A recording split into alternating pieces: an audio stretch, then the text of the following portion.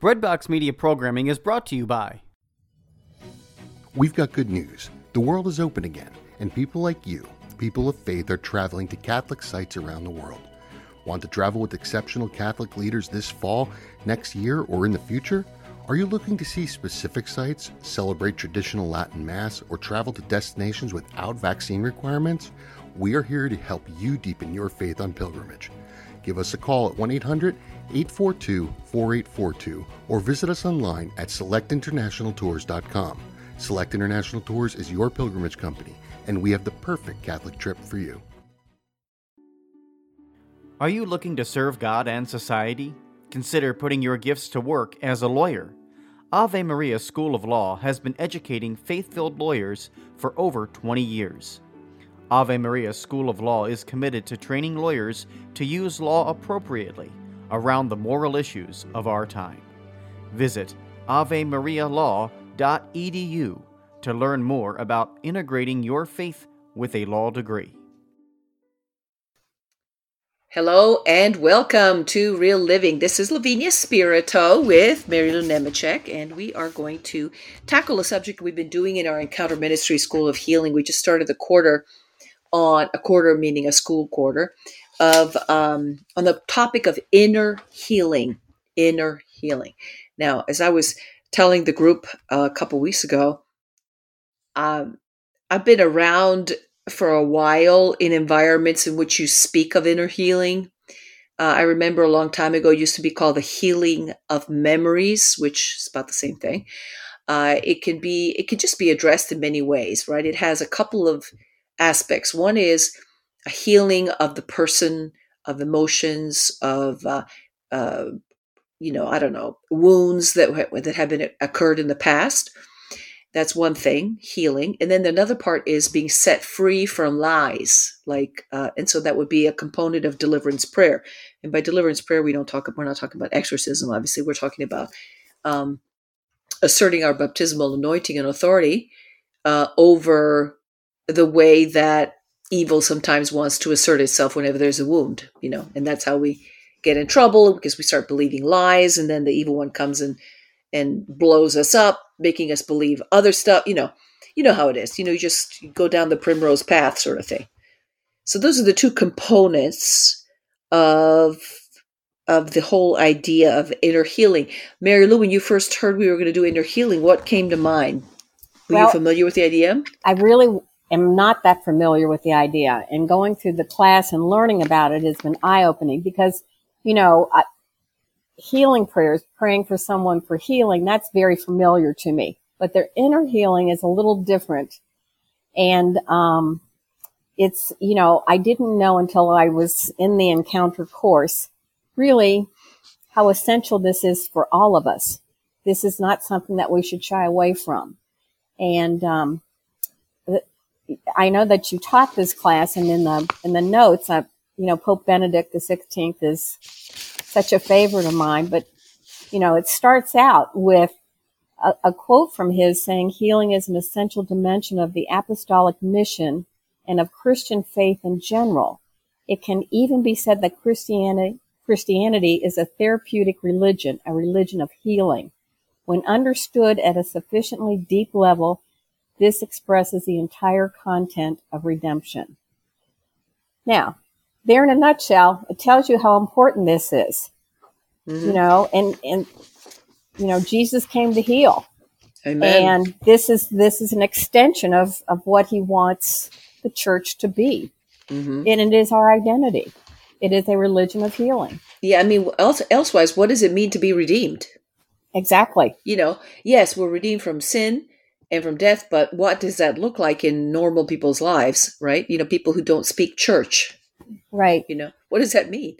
Yes, it means that if you have a physical ailment, we will pray and God will intervene. But it also means if you have an inner psychological, spiritual ailment, there is healing and freedom there as well. And how often do we use the expression the walking wounded, mm-hmm. For various things? Well, mm-hmm. all of us are the walking wounded. So, this is a therapy for us to become healed. Exactly. And many of us, I think, are held back from wholeness by these wounds. We have forms of trauma, forms of PTSD, forms of, anxiety, whatever, that manifest themselves in many ways in a desire to control every circumstance, to be in charge, to be in control. When, well, yes, it's good to be independent, it's good to be competent, but we need to know when to back off and let the Holy Spirit do his thing, right? And how to trust the Lord.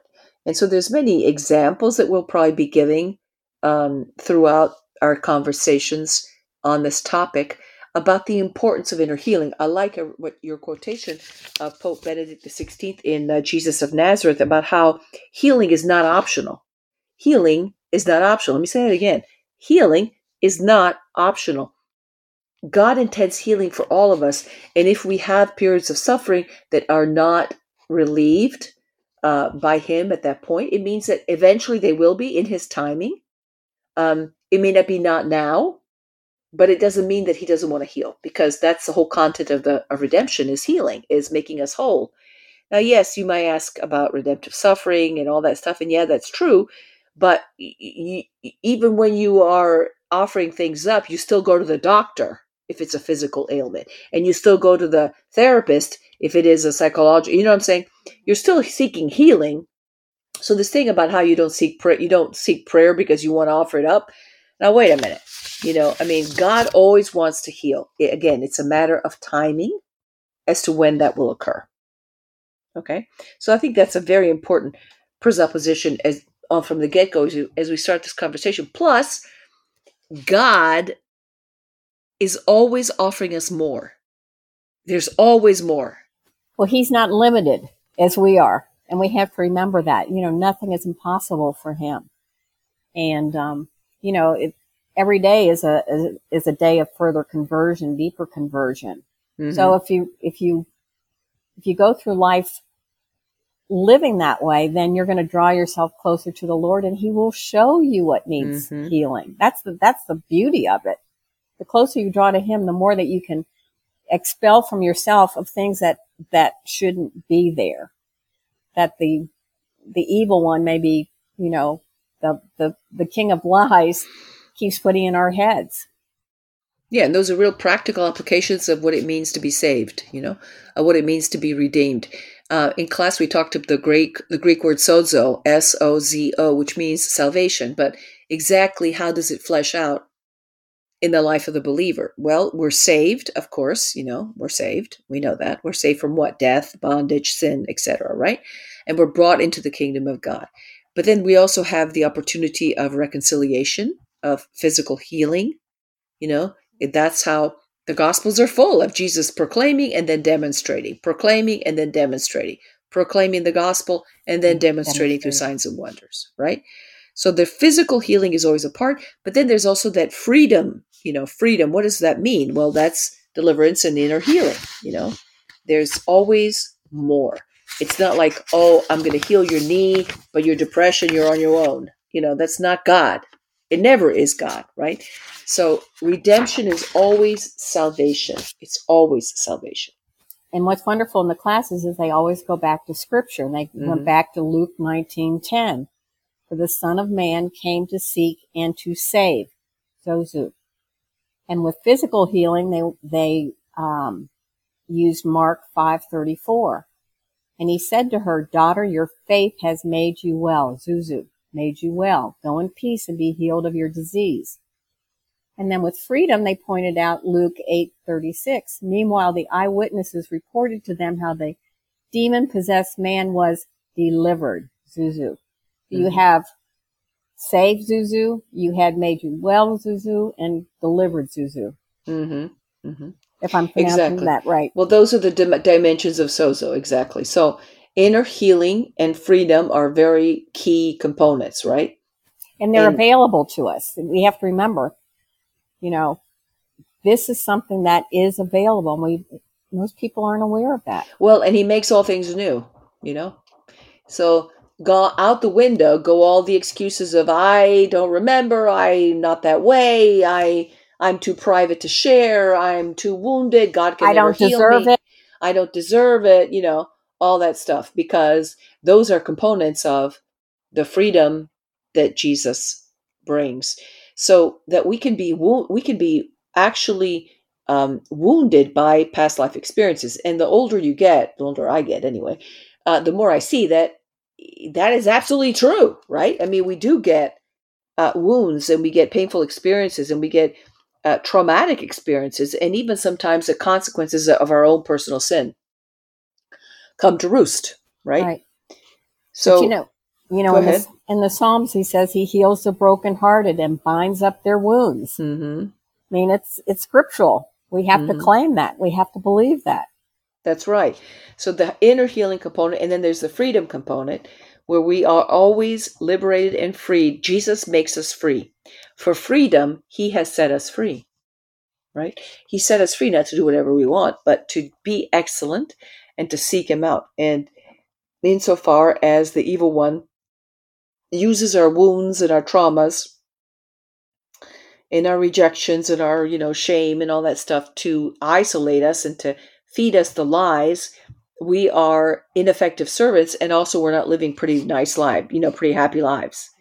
But God came so that to destroy the works of the devil, right? I mean, that's what he did. And his mission was to destroy, and therefore his mission is ours. Our mission is to destroy the works of the devil, just like Jesus's message. So the freedom from, unwholesomeness and wounds, etc., is a freedom for Jesus. So at that point, then we have some key principles to healing and freedom. The first principle being, since inner healing happens when someone opens their wounded hearts to Jesus, any method is only basically you have to have a relationship with the Lord before you believe that he can heal you. And the distinction I made was, you can go to a healing service as an atheist or a non-Christian and be healed physically. But for you to have inner healing, you kind of really have to lean on your relationship with Jesus. Actually believe that Jesus can do this, right? So it has to foster our relationship with Jesus, the healer. So you're saying there's an openness and a faith component that's really necessary for this to be successful, for this to begin to work. It's not a one-step thing. It's a continual thing. Mm-hmm. Yeah, so it's important that, some models of inner healing rely on counselors, prophetic or healing, gifting, but the approach that Encounter Ministries use, the one that we're teaching, relies more on the ability of the person receiving prayer to hear the voice of Jesus, right? So that it's a person-focused method, not a method-focused method, right? Why? Because in the end, it's all about greater relationship and intimacy with the lover of our souls, right? Right. So, Right. And there are many methods. I mean, if you've been around for a while, you may have seen, inner healing. You may have seen Unbound. You may have found various forms of deliverance prayer. You may be into the healing, the generational healing.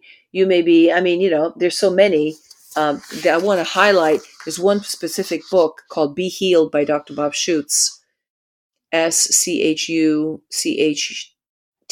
I think, Bob Schuchts. It's called Healing. You can get it on Amazon or other places. And it really it unpacks this idea of inner healing very clearly. It's not a very big book, but it's got some diagrams and some pictures that I think kind of really show you the effect of wounds and wounding in our lives. And a couple places he's got some diagrams of, if our life is a tree, it shows the roots at the bottom, and then it shows the fruit of the wounds, or even the good stuff. If we have good fruit, it's because there are roots, we're soaking up good stuff. But if we had bad roots, then obviously the fruit isn't going to be what it's supposed to be, right? Does that make sense? I really like his picture of the tree with the roots and the fruits and all that stuff. So an example he gives here is anger. The root of sin is self-reliance. So, for example, if one of the roots of sin in your life is self-reliance because in the past you've been wounded and you want to just rely on yourself and you don't trust anybody else, then the deadly sin that's given in the tree of your life is going to be anger. And if you look at the leaves of the fruit, you're going to have hidden anger and expressed anger. These all come from independence, which also derives, of course, from woundedness, right? You don't trust. Because where does self-reliance come from, really, in the spiritual life? It comes from, I'm going to do it. If you want something done, you got to do it yourself, right? So, but that doesn't apply in the kingdom of God because you cannot heal yourself. All you can do is cooperate with what Jesus says and does, right? So that if you don't, you're going to have these forms of anger in your life. You're going to have hidden anger, which can express itself as self-righteousness, as judgment, as bitterness, resentment, depression, suicide, sickness, or disease. That's hidden anger. And that's a fruit of the ungodly self-reliance that starts at the roots of the tree, right? And then you can have expressed anger. We all know people who are, verbally and physically abusive, who insult and slander and rage and violence and retaliation and gossip and murder, that's just an example out of Bob Schucht's book, Be Healed, of how we can have rotten roots or things at the root of our tree that are expressing these fruits that we don't even know where they come from. How many people do you know who you're like, well, what's with them? Exactly. And I heard a little bit of his testimony, and he did not grow up with an ideal life. His parents divorced, which was completely unexpected. And so, he can identify with many of us with the trials and tribulations that you go through growing up in your own particular family situation. Mm-hmm. And that's encouraging because I felt like that he really has empathy for all of this, and he can identify it because he's been there, and I think that's really important. That's right. So the principle number 2 is inner healing often requires to confront that you do have pain. And because of that, inner healing can take time. The worst, a therapist will tell you, or a psychiatrist, that the worst patient is the one who does not acknowledge that there's a problem, right? That they do need to be healed. Which is, most of us go around doing that. Let's right. be honest. Who says to the world, well, it's your fault that I'm this way, It's not my fault. It's your fault, that kind of thing. I'm a product of my environment, so I'm just going to stay in the lane and not do anything. And instead, in order to be healed, and to have the inner healing that God wants us to have, we need to confront emotional pain. We just cannot be impatient. It's a work in progress, right? Right.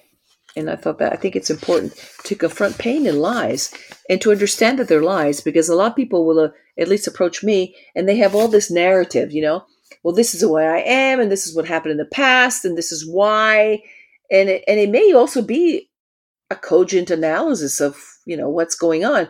But unless you introduce the Holy Spirit and Jesus' saving power within those wounds, they're never going to be healed. It doesn't matter how much medication you take. It doesn't matter how much therapy you take. It might help you cope better, but Jesus wants us to be healed. And Jesus did not come so we could cope. Exactly. And he's the one that provides the healing. That's why you have to be open and have faith. You have to allow him to come in and work on it. Yeah, and a big part, the third principle is, a big part of inner healing is being open to forgive. Because the people who are the most bound up are the ones who are impervious to inner healing because they have not forgiven, because they're bound up in bitterness, resentment, unforgiveness, And a point that you made and others have made is that in order to forgive, it's not a feeling. It is from your mind you are going to forgive them. It's through, it's a decision that you make. It's not a feeling. And that's really important. Yeah. Yeah, it's not, you can't go ahead and wait to feel forgiving, because that'll never happen. It's not going to happen. You're not going to forget it either. Because you forgive someone doesn't mean that memory is not there, but you can forgive the person. So unforgiveness is basically the same thing to closing our hearts to God. So we need to remember that there are several lies that lock our hearts into resentment and into unforgiveness. And we're going to talk about those in the next show. Thank you for joining us.